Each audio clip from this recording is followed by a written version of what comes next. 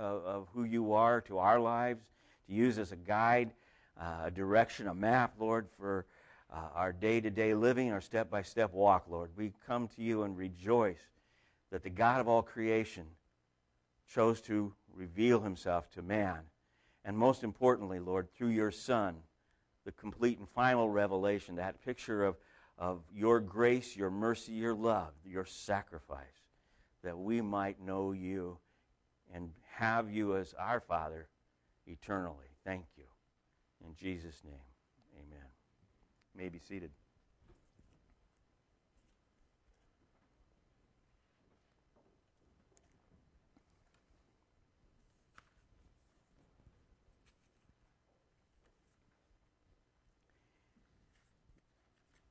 Continuing in our study on the book of study of prophecy from last week, and we'll be looking first this morning at 1 Corinthians, the 12th chapter, and some of the verses, of course, will be up on the screen, but they're also going to be on the back of your bulletin this morning, a couple of other verses with them that I'll be using this morning as well. Before I get started this morning, I'd like to give you an update, just kind of an exciting thing to be able to share, and I was trying to think of where the best time to do it, but as we enter the Word of God and how powerful the Word of God is to change lives and His promises to touch people's lives, I thought this would be a good time to share. Many of us have been praying for Jack and I think it's Dorothy, the parents of Sarah Frawley, Bob's in-laws, and we've been praying, some of us, for over 30 years for their salvation, and this last week Jack accepted the Lord. And so that's an answer to prayer, obviously. It's a rejoicing time. Mom then turned around and recommitted her life to the Lord as well. So it's been an exciting week. There goes the goosebumps. It's been an exciting week for them, but it's also been a very difficult week. Bob's father-in-law has esophageal cancer. It's gotten to the stage where there's not much they can do for him. They went over to Reading to the hospital there this last week, and basically they sent him back over here. To the hospital first and then to home, and he's back out at the Bob and Sarah's little ranch out there in Hydesville. So just to keep them in prayer, they've called in hospice. And so I thought we'd take a special moment just to say thank you to the Lord and to pray again this morning. Father, we see, obviously, Lord, I think of how many times we say this, but Bob reminded me this week. He said, obviously, our time is not your time, and that you, Lord, are never late with anything that you do. We look at it and say, why couldn't have this happened years ago? But, Lord, the exact right time, all things put together, and to see Jack come to know you and to see Sarah's mom to come to recommit herself to you, we say thank you. Thank you again for your grace that you've poured out.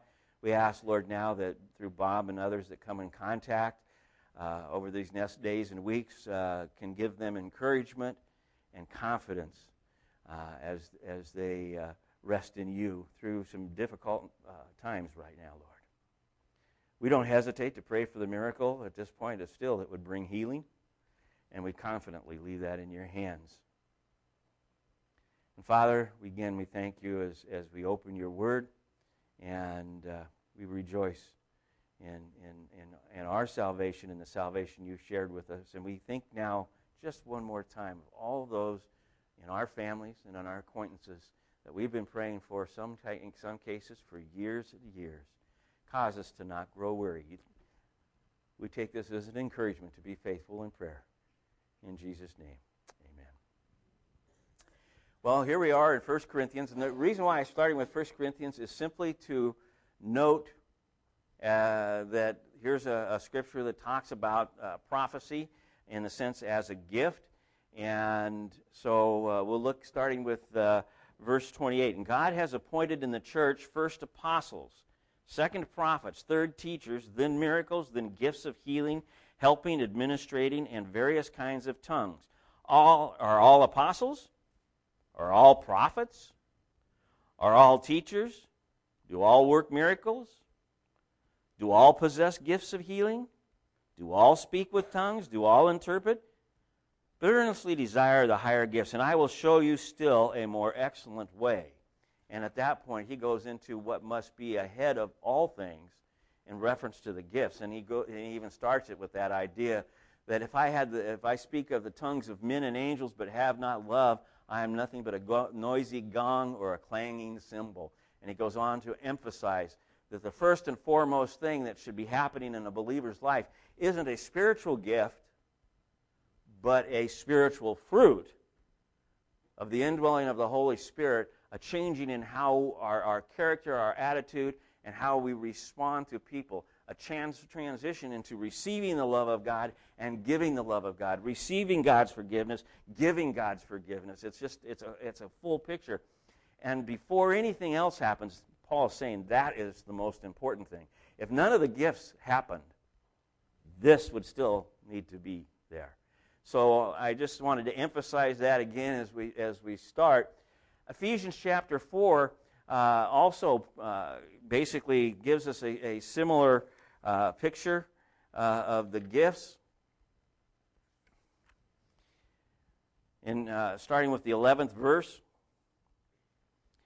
And he gave the apostles, the prophets, the evangelists, the shepherds, and the teachers to equip the saints for the work of ministry, for building up the body of Christ. So a second reference to the gift of apostles. And in Romans chapter 12, we've already talked about this, but in referencing the gifts, Paul says, having gifts that differ according to the grace given to us, let us use them. If prophecy, in proportion to our faith.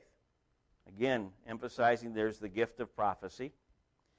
And in the first list of scriptures in 1 Corinthians, or gifts in 1 Corinthians chapter 12, we have, starting with verse 8, for to one is given through the Spirit the utterance, or the word, or the gift of wisdom, and to another the utterance of knowledge according to the same Spirit. To another, faith by the same Spirit. To another, gifts of healing by one Spirit. To another, the working of miracles. To another, prophecy. To another, the ability to distinguish between spirits. To another, various kinds of tongues. To another, the interpretation of tongues. All these are empowered by one and the same Spirit, who appoints to each one individually as he wills. Again, emphasizing who is it that appoints and gives the spiritual gifts. While he says it's fine to desire them, and even to desire, the idea, he says, to desire prophecy. But that idea of who gives it. Is everybody going to have the same gift? He absolutely, the implication, again, of where he says, is everybody going to have this particular gift, or this one, or this one, or this one, or this one, is that no. It's together, the body together, the unity of the body together in love, expressing the diverse gifts, making up each other's shortcomings. In other words, Christ has the gifts unlimited, completely, but none of us do. And so we need each other for the fullness of the body of Christ to function. And each of us seeking to do what we can. And we'll get into later as to people when they say, well, what's my gift? How am I going to know? This type of thing. But the issue right now I just want you to get is as we're looking at some of these specific gifts as listed in Romans. So obviously, prophecy being listed, it seems, in all four of these places, while some of them are not listed in all the lists, prophecy is. And so it has this sense of importance. The office, I call it the office of prophecy. I believe it's specific. The word prophet, in a very broad sense, in a general sense, says one who speaks for another. in a more biblical context, one who speaks with authority from God, for God, to God's people. And not always God's people, but sometimes to those who are not listening to God, but God is wanting to address. Look at the Old Testament, the number of times the prophets got into the face of even kings that were not following after God. So one who speaks with authority from God, speaking for God, from God, to the believers, to the church, but also sometimes to the world at large, as far as we've seen in Scripture and in the Old Testament especially. Prophecy is given some very clear descriptions as far as how to look at it. For instance, in 2 Peter chapter 2, let's see, verses 19 through 22.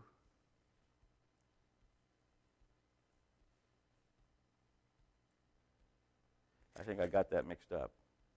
Excuse me, chapter 1.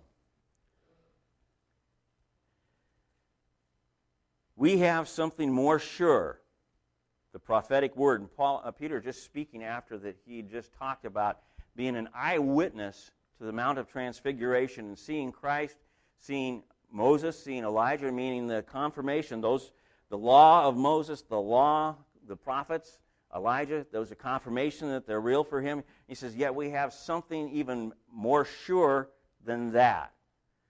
The prophetic word, to which you will do well to pay attention as to a lamp shining in a dark place until the day dawns and the morning star rises in your hearts. Knowing this, first of all, that no prophecy of Scripture comes from someone's own interpretation. For no prophecy was ever produced by the will of man, but men spoke from God as they were carried along by the Holy Spirit. And this corresponds with what Timothy was instructed in Paul's second letter to Timothy in chapter 3.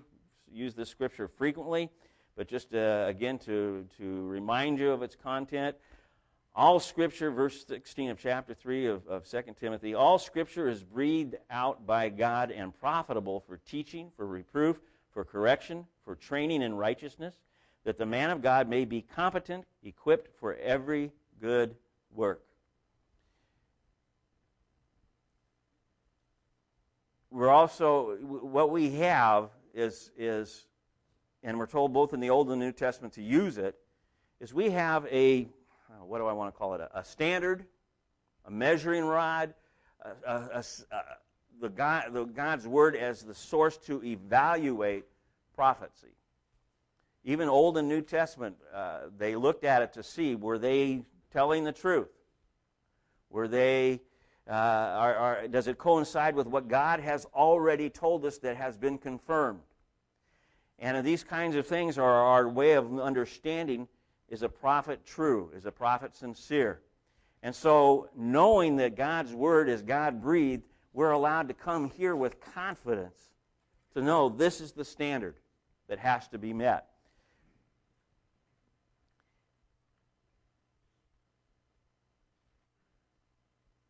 The question that comes then is prophecy still for today? And I'm going to only be able to share this for you as it comes through my experience and understanding and teaching and study that I've got. Because this is certainly a controversial issue in the sense of a lot of great scholars in different camps as to how to view contemporary or modern-day prophecy. I see prophecy, first and foremost, as what I've already described to you over the last several weeks, as being God-breathed, His Word, and it has been tied up into the Scripture.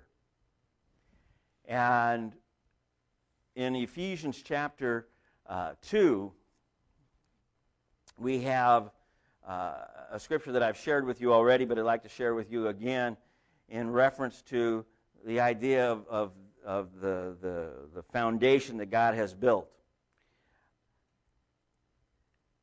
Paul writes in verse 19, "So then you are no longer strangers and aliens, but you are fellow citizens with the saints and members of the household of God, built on the foundation of the apostles and prophets, Christ Jesus himself being the cornerstone, in whom the whole structure, being joined together, grows into a holy temple in the Lord.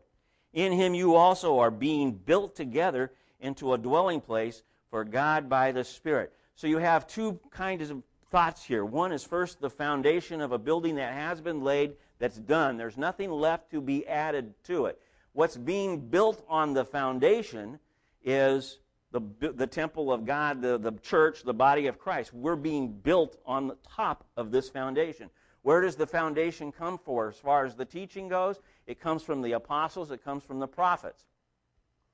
And it's been locked into this absolute cornerstone foundation, fixed. Anytime you see the idea of the cornerstone being in there, it fixes it, puts it together in such a way it's measured, it's exactly the way it needs to be. And we're told very distinctly in both specifically in Revelation chapter 22, we're not to add anything.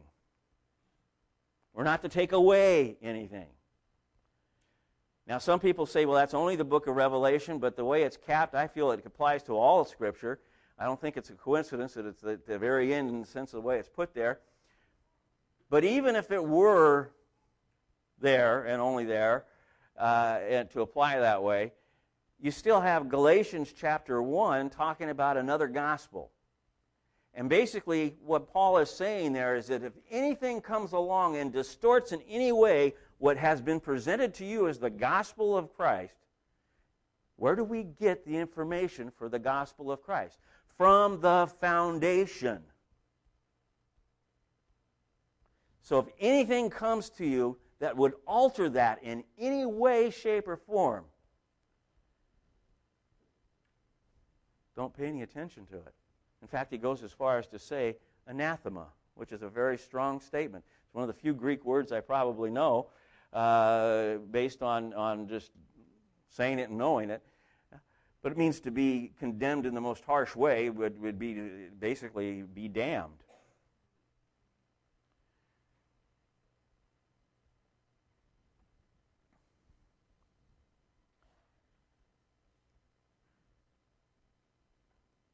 When I look at prophecy, I have a very narrow definition. In fact, in a discussion the other evening, talking with more than a few people with it about it, I realized I do have a very narrow definition. I'm not sure I want to stray from that because it allows me to see clearly, again, the ability to rest on this foundation. And that narrow definition is to basically say, is there any more God-breathed prophetic word being given? And from everything that I can see, from the emphasis of what it means to be God-breathed with its total accuracy, application, must coincide 100% with the Word of God, no variance, this type of thing, the answer would be, I don't think so. I don't believe so. I believe that when we look at Scripture, it is sufficient to supply everything we need to know about salvation, everything that we need to know about walking and growing in the Lord. What I didn't ever really put into context, because there's so many different groups that have a different idea about that, as far as,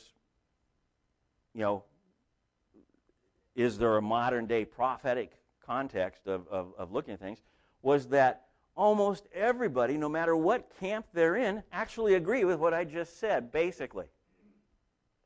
And that is, there is only one Word of God. There is only one foundation. It is laid by the apostles and the prophets. And in that framework, there is nothing left to be added to it. And if anything is adding to it or changing it or twisting it or whatever, it's at nothing less than bad teaching and could be false prophecy and all the things that the Scripture warns us to be concerned about. And it seems, as I was listening the other night and as I went and looked up again some of the Scriptures and some of the references, I realized, yes, over and over and over again, that is a consistent feature. And I'll use the terms in their generic, general way they're used today, whether they are non-charismatic or charismatics, they agree there is only one foundation, the Word of God. So the question then has to come, at least for me, because not only as I see it in Scripture, but I've some things that have happened in my life. Does God still reveal Himself, inspire, if you will, in a supernatural way?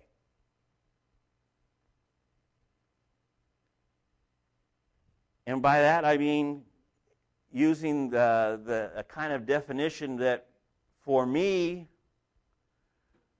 was given with what's called the utterance of knowledge, or the word of knowledge.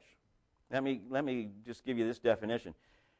It is often defined as information God reveals to somebody that they could not have naturally known. Okay? Sounds a lot like prophecy too, doesn't it? Okay. Does God still do that? There are some that say, not only is prophecy not for today, but the gift of tongues is not for today. The word of knowledge is not for today. There's other things. The gift of healings, this type of thing. And so I started looking at this, and this has been going on for months now, reviewing this in the sense of trying to piece together what it is I know is in here, so that there's a way to explain it in this much space. and it's not been easy, because I don't want you to misunderstand or to be prepared to turn around and say, oh, well, those people must be wrong, or those people must be wrong, because that's not my intent, nor do I have the skills or the knowledge to be able to really do that. But I can show you why I am where I am with what I believe and see. I have to share with you this. One of the things that I never bothered to look at before until several months ago was arguments from the charismatic side in reference to modern-day prophet, quoting some of the people that I quote constantly from Scripture and references that I had always considered would not be, they would probably say, no, I don't think, or even adamantly say, the gift of prophecy is not for today. One of them would be Charles Spurgeon. In his own autobiography, he speaks of two specific instances, and he says that there were dozens more that he could speak about in his ministry. I will just share with you one of them. From the pulpit, on a Sunday morning, he addresses a person in the congregation and says, the gloves that you have are not your own. They belong to your employer. Now, I don't know the context of the sermon, but I'm sure that there was something going on within the framework of that. But still, he says that wasn't something that he knew or heard at the doorway or anything else. It was something that came to him while he was preaching.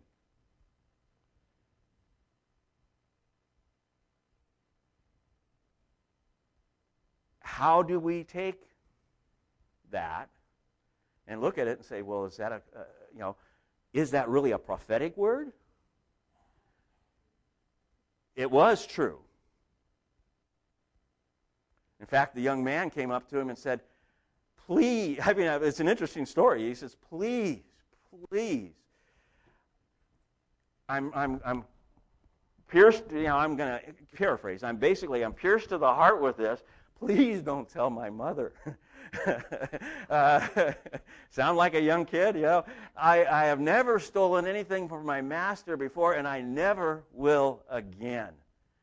Now, it doesn't tell. I don't go any further, but that just to say that yes, it was validated.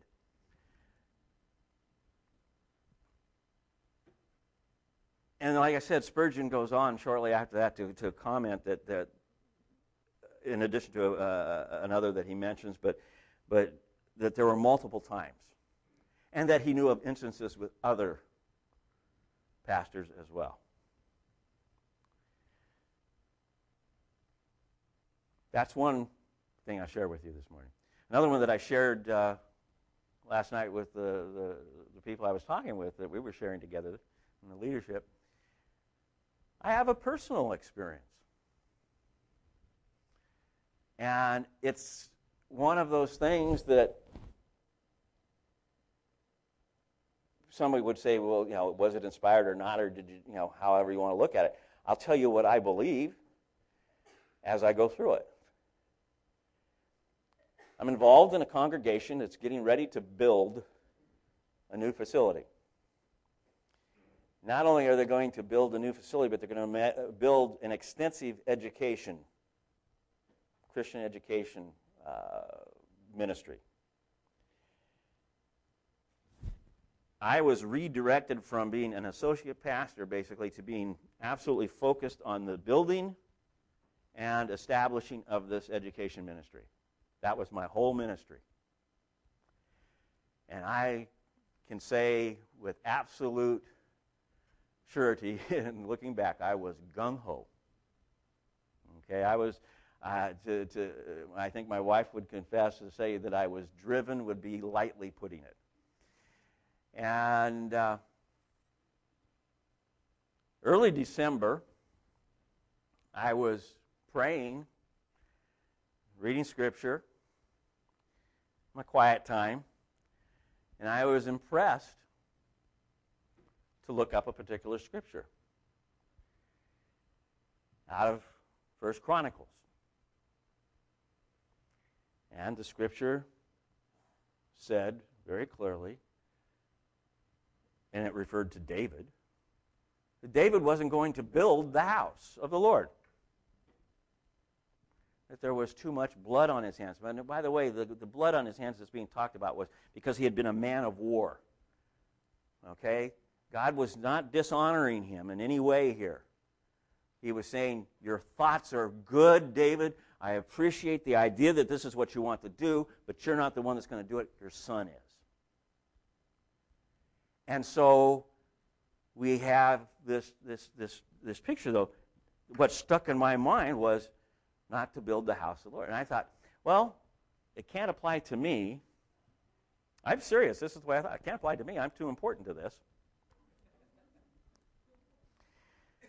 I don't know why, but it must apply to one of the other pastors, or a senior pastor maybe.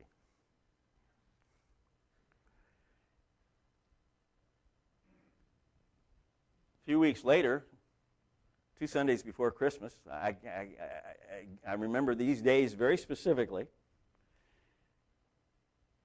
A missionary from Romania is preaching in our pulpit. I'm sitting in the 4th row. I've had nothing to do with the worship service this morning. And he says, in the midst of his sermon, Bob, this scripture's for you. You know what, I said this the other night too. You know what it's like when all of a sudden somebody from the pulpit points to you and said, this is for you, and you realize everybody's looking at you? And you're sitting there thinking, what does he know? And it was the same scripture from 1 Chronicles. Scratching my head a little more seriously now, thinking I'm not sure what it means, but really, quite candidly, pushing it aside very quickly and getting back into my focus. Week after Christmas,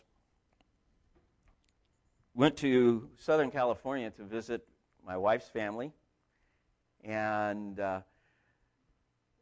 a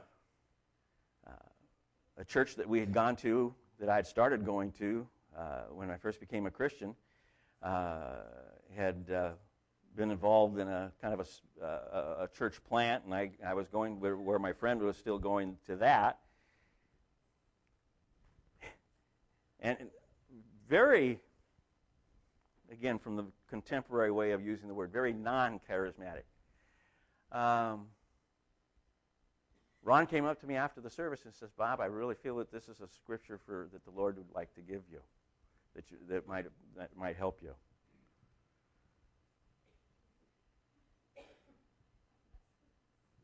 It was in 1 Chronicles, but it wasn't from chapter 22. It was from chapter 28, and I'm thinking, saved. Same scripture, just a repeat, literally.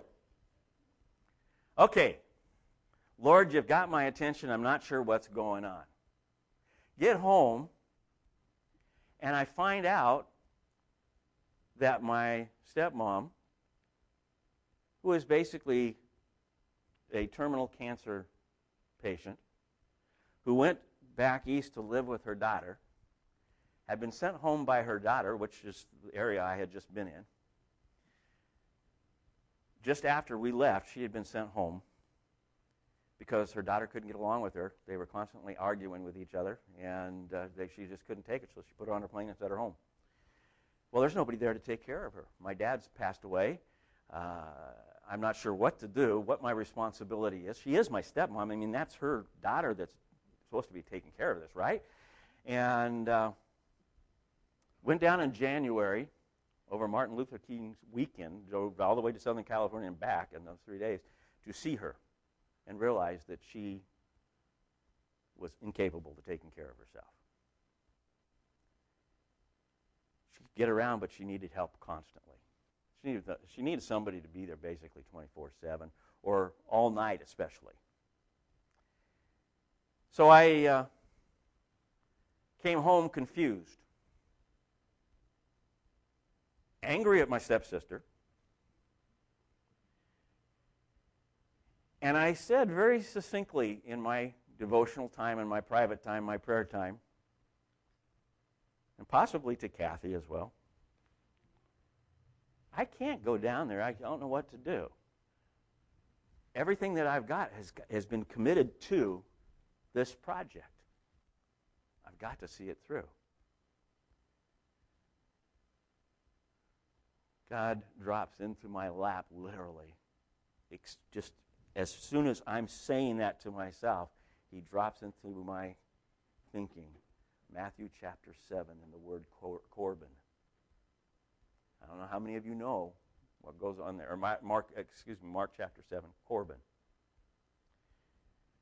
Looked it up. Jesus was chastising the Pharisees for not taking care of their mothers and fathers by saying that all their resources were committed to ministry. And it was called Corban, was the word they used. Again, I get goosebumps when I share this because I'm both convicted and somewhat humbled, a lot humbled. Because I realized at that point that I wasn't pursuing, obviously God had been setting the stage for weeks for me to grasp this. First, something that I'm confident, I feel with absolute confidence, I stand before you, it was inspirational. 1 Chronicles chapter 22. Second, I had not met this pastor and came from Romania. Other than that morning, he knew me not. He did not know what was coming ahead, and he did not know where I was. And he didn't know that I'd had this scripture. I hadn't shared it with anybody except Kathy.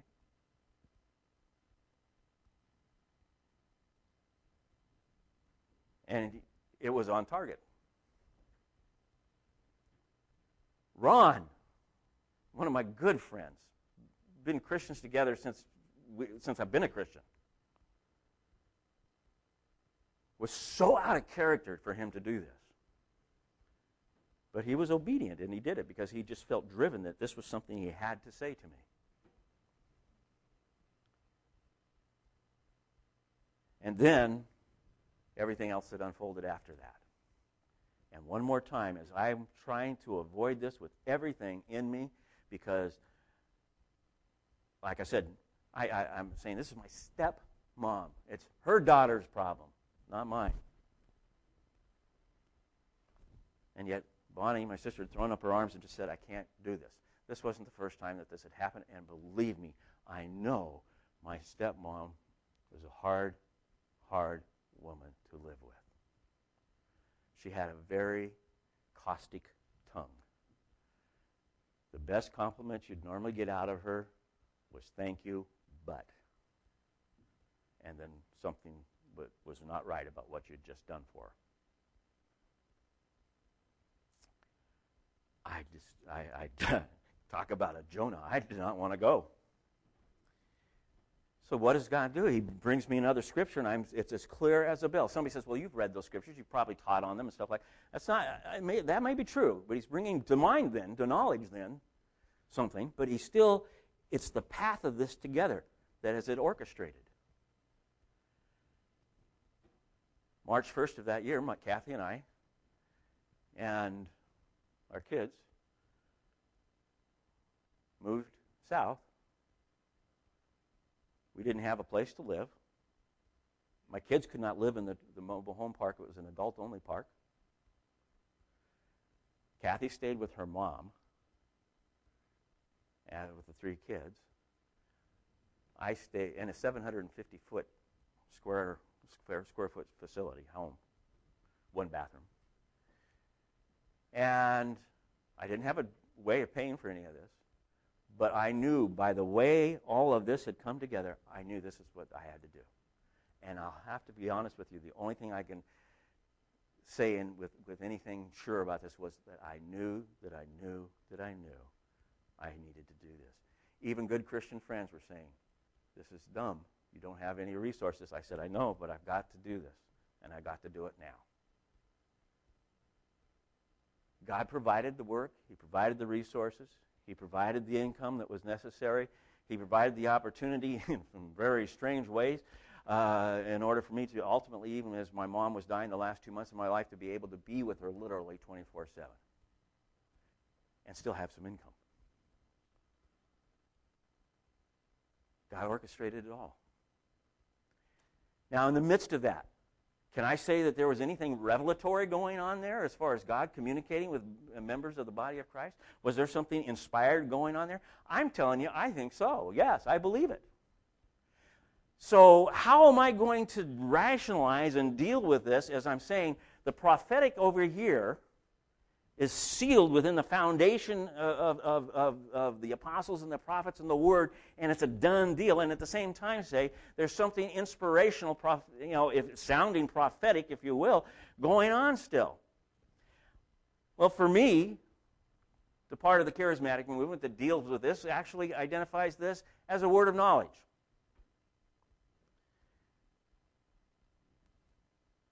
And I realize as I'm going through this, isn't it interesting? And these aren't the only things that I've observed as well in ministry. I feel like Spurgeon at that point, I could give you so many other details. That I realize there is something that goes on within the work of God and the Holy Spirit within the framework of the church that is inspirational, that is going on, that God uses, that must be, however, always taken back to His Word to be confirmed, authenticated, and worked out. Obviously, when He dropped in my lap, Mark chapter 7, Corban, God was taking me right back to Scripture and saying, it's a done deal. It's no ands, ifs, or buts about it. Here's what is. I didn't have to, it was it. I didn't have to, the argument with God was over. The argument with my friends was over. It was there to be done, and I knew it. So I see situations where God gets involved in future events. He has the insight to be able to go from one person to another, in a sense of Spurgeon to this young man, and have the insight of a man's heart and a specific need and situation that needs to be addressed? Is it prophetic or the word of knowledge? Well, depending on who you study, who you read, and who you listen to, you'll get two different answers. And I realize it has a lot to do with what's on your belief window, and I can't help it. There's certain things that I come from out of a cessationist background, which means the gifts are gone kind of thing, at least the miraculous gifts, and realizing that wasn't true, and wrestling with building up this picture. People coming from the other side who think all the gifts are active today, and all of these things going on in discussion. The one thing I know is that we're in more agreement than we are in disagreement. I've been blown away over the last few weeks of how true that is.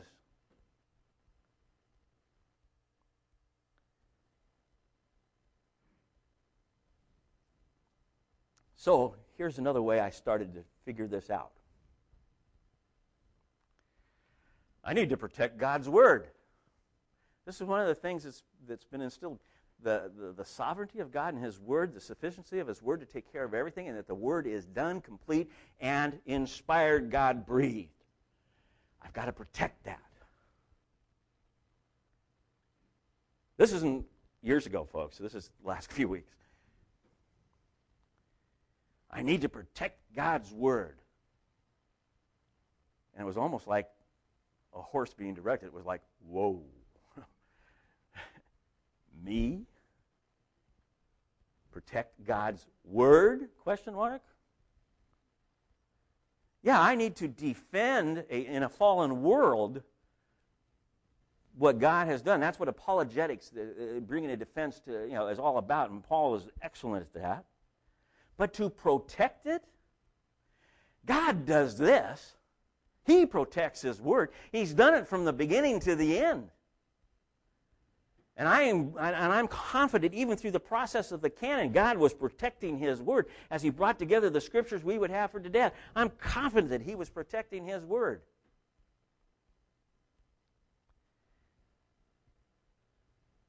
So from the beginning to the end, from Genesis to Revelation, to this day until He comes, He doesn't need me to protect His Word. He does need me to study His Word. He's told me that's what I need to do in order to grow in Him. He wants me to wrestle with His Word when I don't understand something completely, and to never give up wrestling with it, and to absolutely entrench myself in those things that I know are absolutely true, that we all agree on. And when there is a disagreement, we can say, at that point, back. The death, burial, and resurrection of Christ. The sufficiency of Scripture, and only Scripture. The grace and grace alone. These things that we can agree on. It's like the picture of people that say, we've got to do something with this generation. If we don't do something with the generation, it'll be the end of the church. That's not in our pocket either. That's God's work. I'm called to be very specific wherever He puts me about doing certain things, yes. And people who are getting so caught up again right now about end times, I found it absolutely amusing. Realize that when I first became a Christian, end times was really, really a big thing. All the Thief in the Night movies, the whole series of 4 Thief in the Night movies came out. Went and saw them all. Not at my church, though, because they didn't show them that way, because they conflicted with some theology. I had to go to the Assembly of God church to see them. But all of this going on because Israel in 1948 had become a nation again. And all of a sudden, Scripture was coming alive out of the Old Testament, the rebirthing of a nation. And I believe there's a prophetic word being fulfilled in that. And so everybody's saying, well, this generation will not die until they see the coming of the Lord. And they were looking at that and saying, well, what's a generation? Well, the Old Testament says 40 years. So, 40 years. 1988, come. 1948, 19, I'm serious, we don't know what day, we're not saying what time, 1988, we're going to give it a year. And there's no small number of teachers that were caught into that. Well, it didn't happen. There's a number of recalculations trying to go on. But I don't think those were prophetic words. It didn't happen. By the way, that error didn't chastise or throw out everybody. It just means they didn't understand. They got it wrong.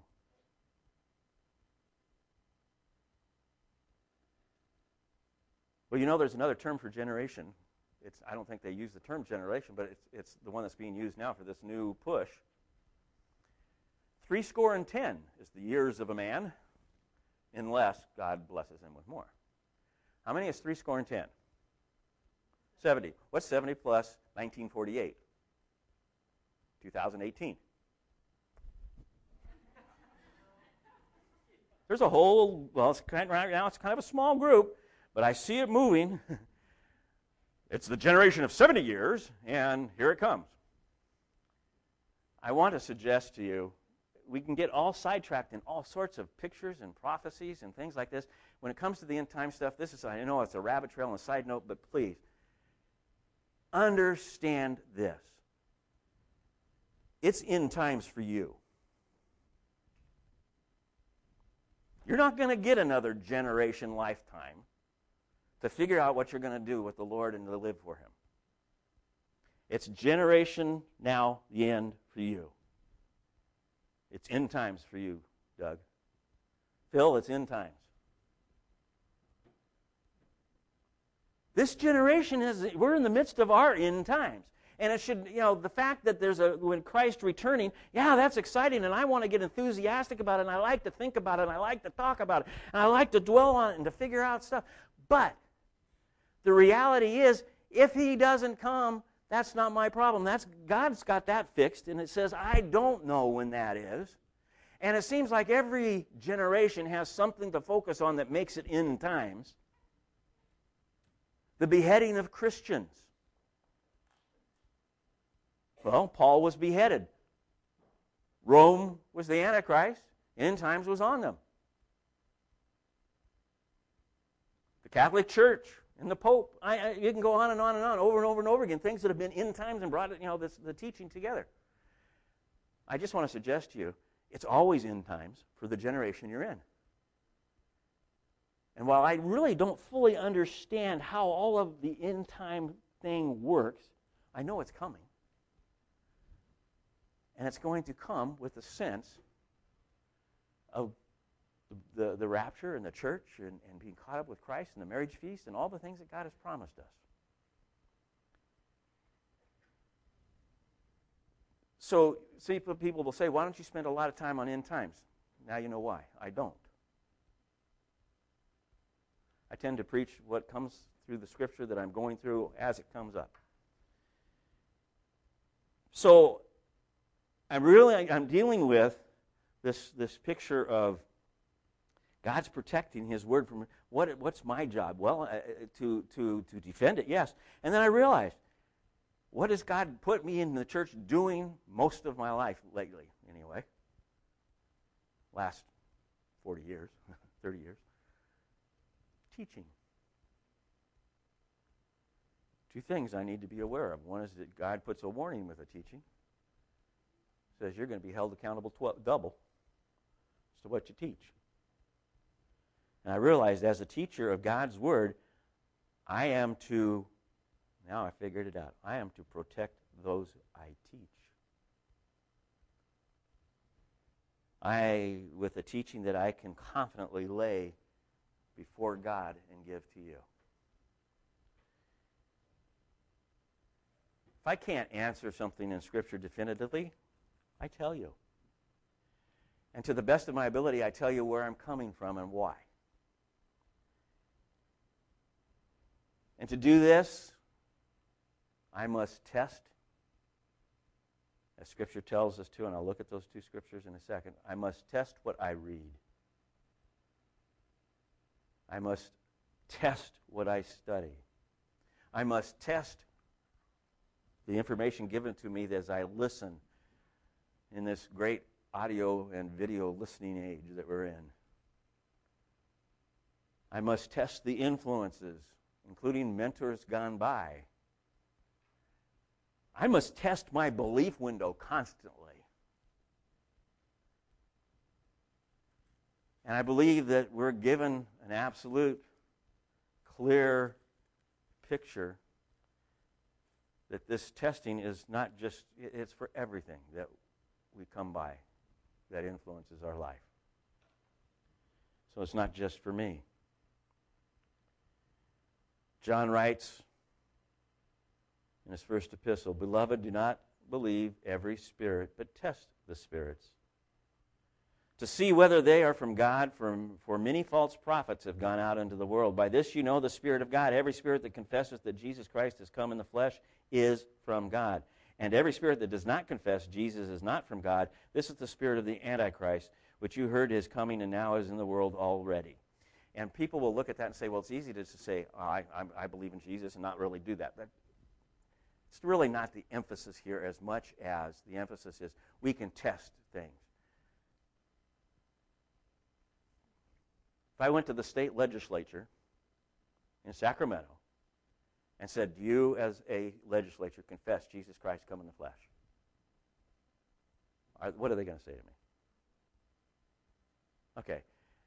It's a harsh thing to put it this way, but it says in there of the Antichrist, meaning if they're not with Christ, they can't be, it's one or the other kind of thing.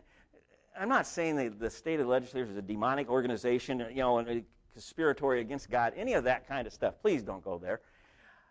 All I'm saying is that when they reject to confess Christ as the core of their value system, they're saying our value system is ungodly. That's all. And Paul says, test everything. Or John says, test everything. So when somebody says, I have a prophecy, or if they say, I have a word of knowledge, if they say, I think the Lord is telling you to do this or to do that, first off, by the way, a lot of times, and I'm guilty of this, if the Lord wanted me to know these things, He would tell me. He didn't need you to figure, I already told you how that works. He tried telling me. He had to get two other people in my life with the same purpose and direction to get it right. But still, we are to test it. Bring it to the Word of God and see, does it confess the Lord? Does it stand with His Word? Does it make sense with the Word of God? And sometimes that means not only standing in it by yourself, but taking it to your pastor, to your elders, to a person that you have confidence in their scriptural and Christian maturity, and wrestling with it together.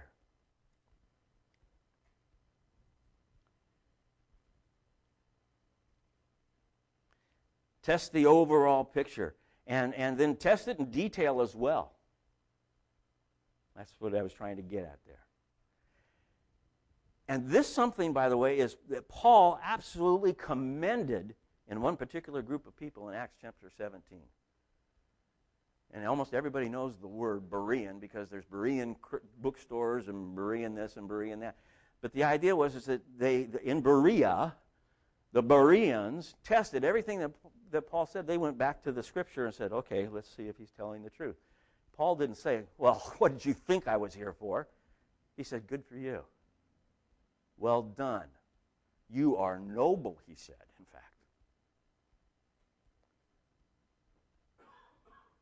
We're called to test it and to check it out. And Paul says it's a good thing that we do.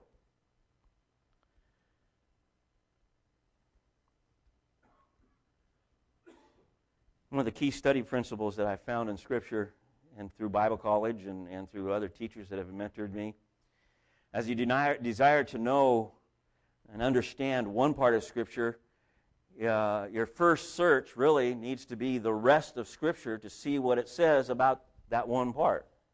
In other words, well, where else is this talked about? And what does it say there? Trying to get the whole counsel of God about something. You heard the story, and I know it's a bad joke, but the story of the guy that goes and says, well, I don't know what God wants me to do today, and he goes like this in the Bible, and it says, Judas went out and hung himself. there's more to it than that. But the idea is that we're to study it and to look for it and to say, what does the whole counsel of God say about something? And I was realizing as I was looking at this, one area in particular is what the Word of God says, for instance, just about the sacrifice of Christ. You can spend a lifetime just studying the Word of God in reference to the sacrifice of Christ. Hebrews chapter 9, starting with the first verse and going all the way through the end of the chapter, verse 28.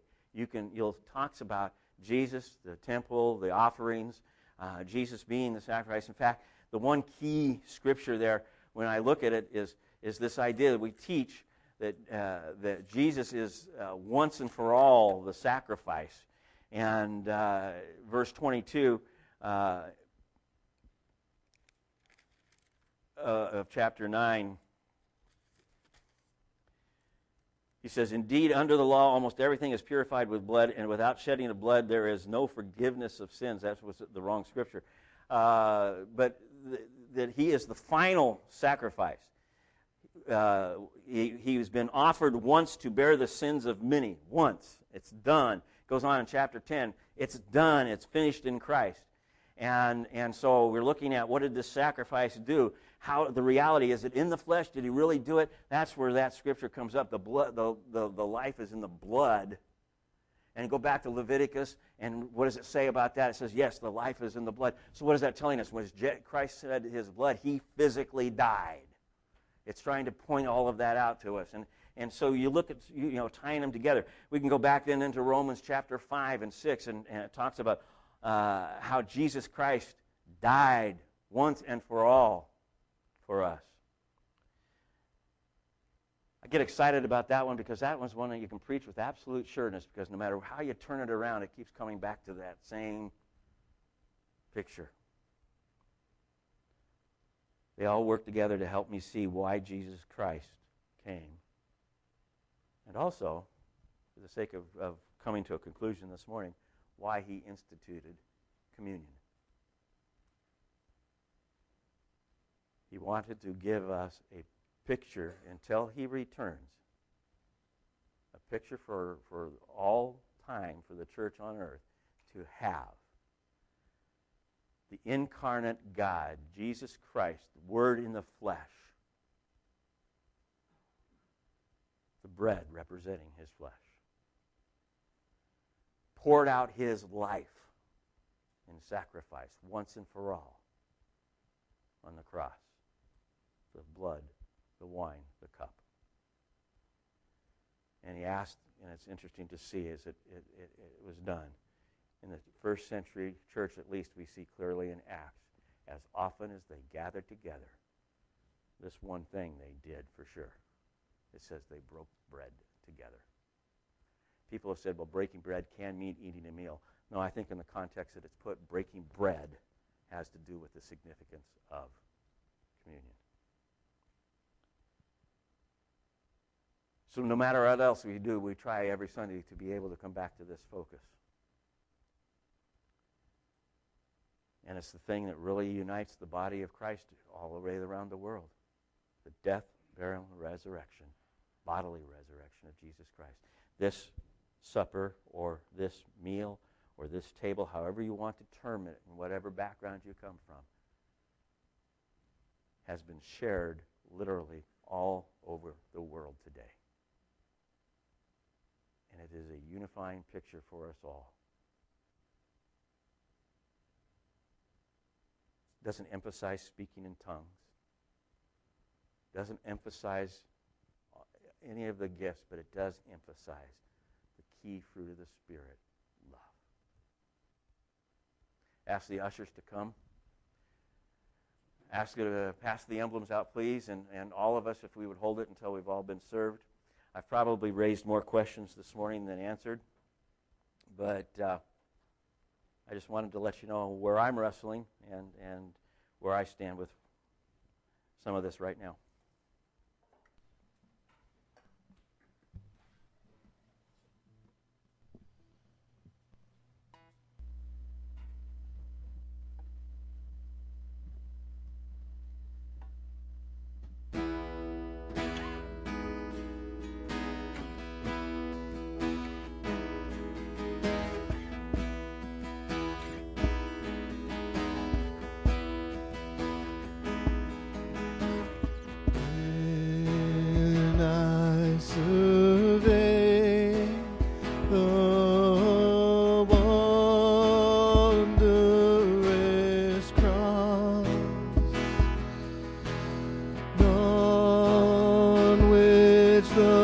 Prince of Glory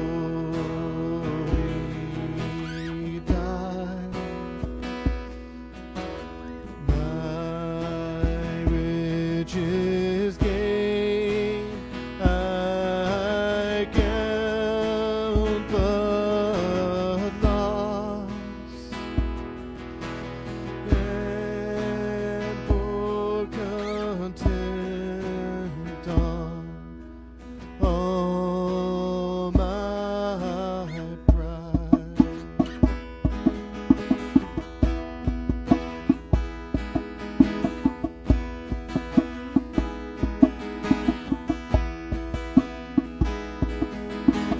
See from his head, his hands, his feet, sorrow and love flow down.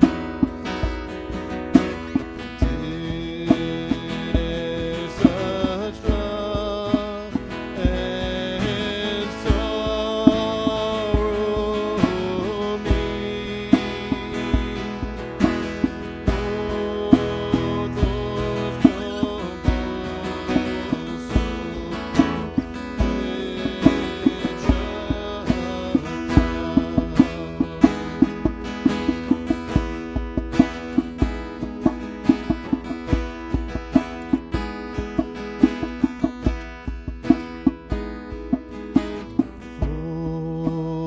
forbidden, Lord, that I should boast, save in the death of Christ my God. All the vain things that charm me most, I sacrifice them to His blood.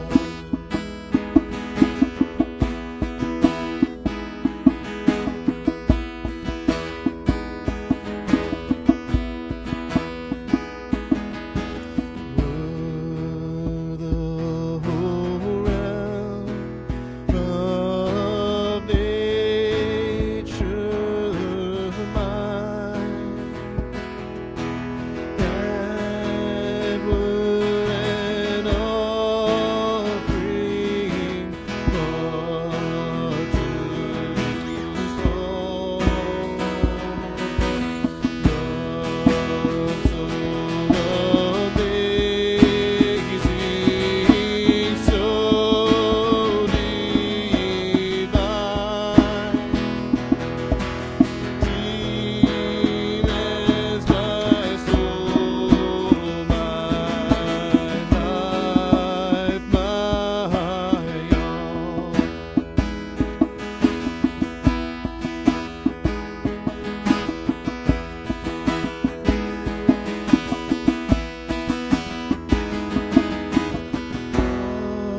Love so amazing, love so amazing, love so amazing, love so amazing.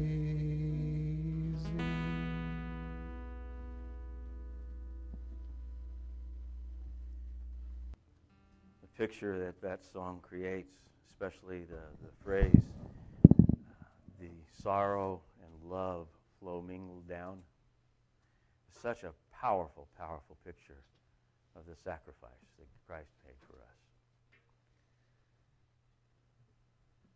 And the confidence that we can come together in God's grace to this time of communion knowing that the work that's necessary to save us was finished at that point on the cross. And so, I believe in obedience to the Word of God and to what Christ laid before us and laid before the apostles and for all of us to share until He returns. Just take the bread and remember how Christ served it at that Last Supper. It says that He gave thanks for the bread. And I'm sure in a traditional format of Thanksgiving. And then He broke it. And He passed it to each of the disciples to eat. And then He said, "This is my body broken for you. Do this in remembrance of me."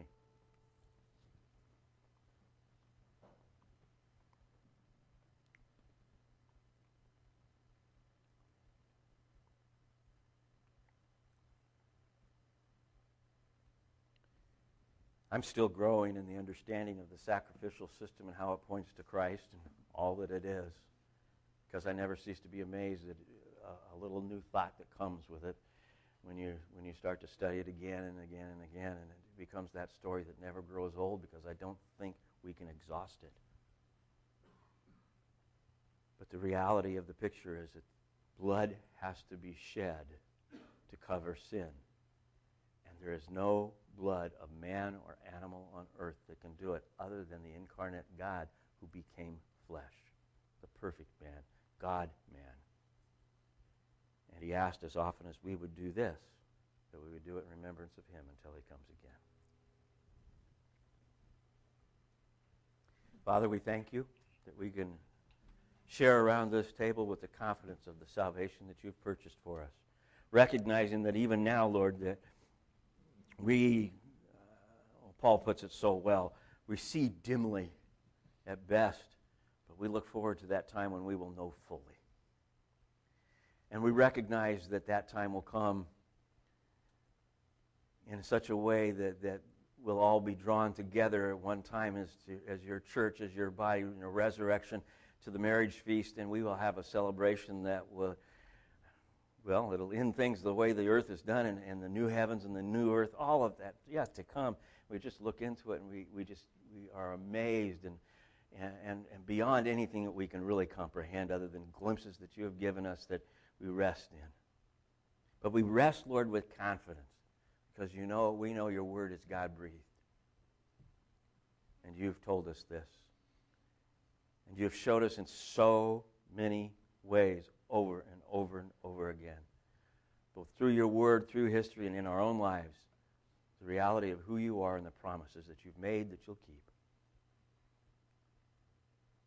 That we come with confidence saying thank You. We worship You in Jesus' name.